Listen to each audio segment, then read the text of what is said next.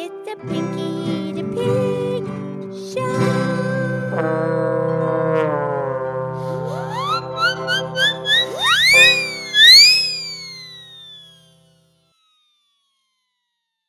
Okay, it's me, it's Pinky the Pig, and it's time for our show. Thank you for listening to the Pinky the Pig podcast show where you listen, laugh, and learn with an oink and a moo. And I'm here with my excellent friend, Mildred the Cow, the Moo Cow. Hi, Pinky. How are you? I am good. How are you? I'm good. So what's going on? We went bowling last night. You went to the bowling alley? They let you in the bowling alley? We have a special jacket. Oh, that's right. Yeah. And I've got to tell you, Mildred, talk about fashion. You should see some of the shirts that people wear at the bowling alley. Oh, yeah, they're very colorful. Sure, because they compete. They're in leagues. They all wear the same color shirts. Yeah, those shirts are loud. Visually loud. Yeah, they're pretty bright. They're not as loud as the jockeys on the horses. Now, those shirts are really bright and loud. Well, sure. Well, when they're out there on the horse, they want to have a bright, shiny color so they can identify which rider, jockey is on which horse. Yeah, well, it was loud, and the colors were loud, and it was loud in there. Right? Well, when the ball hits those pins and it crashes and they all go flying. Yeah, they call that pin action. Right. Yeah, then a pin can take out another pin and don't even need the ball. That pin action's pretty cool. Yeah. Yeah, it was pretty exciting. It was really fun. The whole family went. Oh, nice. Yeah, Lady Lynette and Farmer Tommy went, and Robert and Penelope and myself. Yeah, that sounds really fun. Yeah, and Penelope did really good. She didn't even use the bumpers like the other children do. No. No, her technique is pretty cute. She goes up there and she has the ball and she squats down and she holds the ball with both hands and then she just rolls it down. And she did pretty good. She got a 77. She got 77 pins. Wow, without the bumpers. Yeah. And, even when she learned to ride a bike, she didn't use those training wheels. She had them on for one little spin. She said, yeah, Robert, you take them off now, please. Yeah. So did Lady Lynette, did she bowl well? Oh, yeah, she has her own technique, too. Okay. When she rolls the ball, she got 157. Oh, that's a good score. Yeah. She almost beat Farmer Tommy. Farmer Tommy always wins. Yeah. And Robert, he did good, too. Okay. But anyway, back to Lady Lynette. When she rolls the ball, she leaves her hand on top of the ball. So now, when she releases the ball, yeah, it's going toward the pins, but it has a backspin on it. So it goes slower and slower by the time it gets there. And it's so funny. She'll just hit the pin and brrr, brrr, they all go down in slow motion. Not a whole lot of pin action, no ricochet. So she throws it slow and straight. Yeah, not Farmer Tommy. He's got the curve on it. He throws that thing. Vroom! Yeah. And Robert, he tries to throw the curve, but once in a while he gets a gutter ball. You know what the gutter ball is? Yeah, it goes in the side and the edge. Right. Yeah.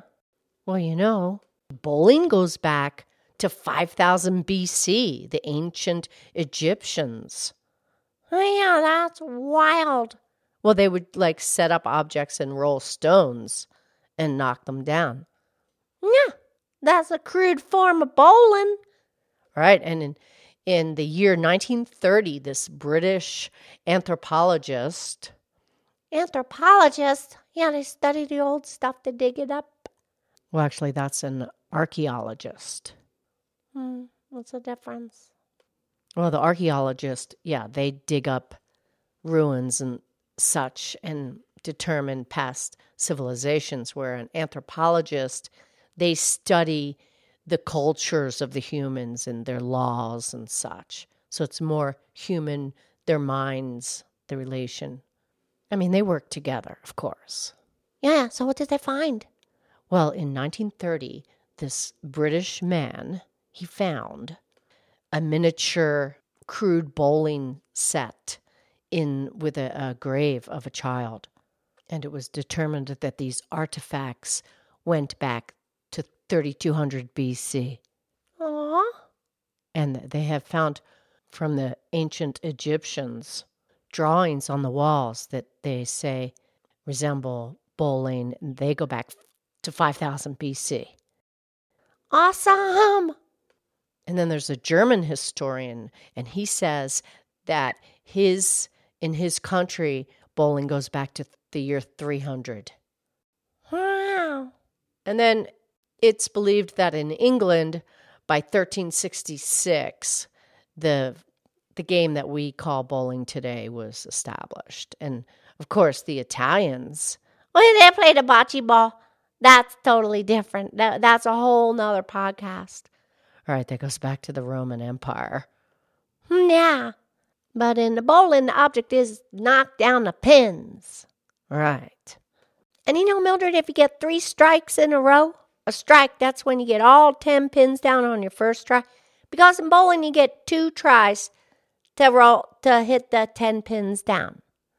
Right. And if you get them all down on the first one, that's a strike.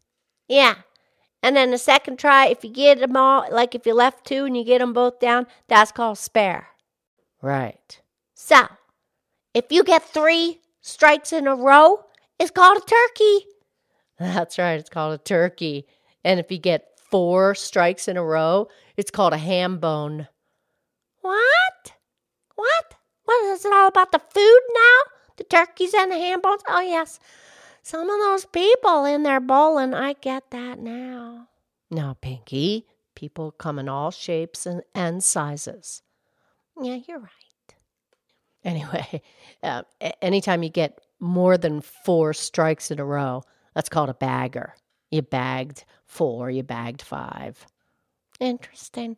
But anyways, yeah, and like in golf, if you get, there's birdies and eagles and albatross. We did a whole podcast on the golf. We did. That was episode 127. Yeah, we did one on baseball. 149. And we did one on football. That was episode 21. And we invite our listeners to go back to previous episodes. Yes. Yeah, it must have been cool way back when they made the pins out of wood. It wasn't just the pins that were made out of wood. The ball was also made out of wood. And it wasn't until the year 1905 that they developed the rubber bowling ball. Yeah.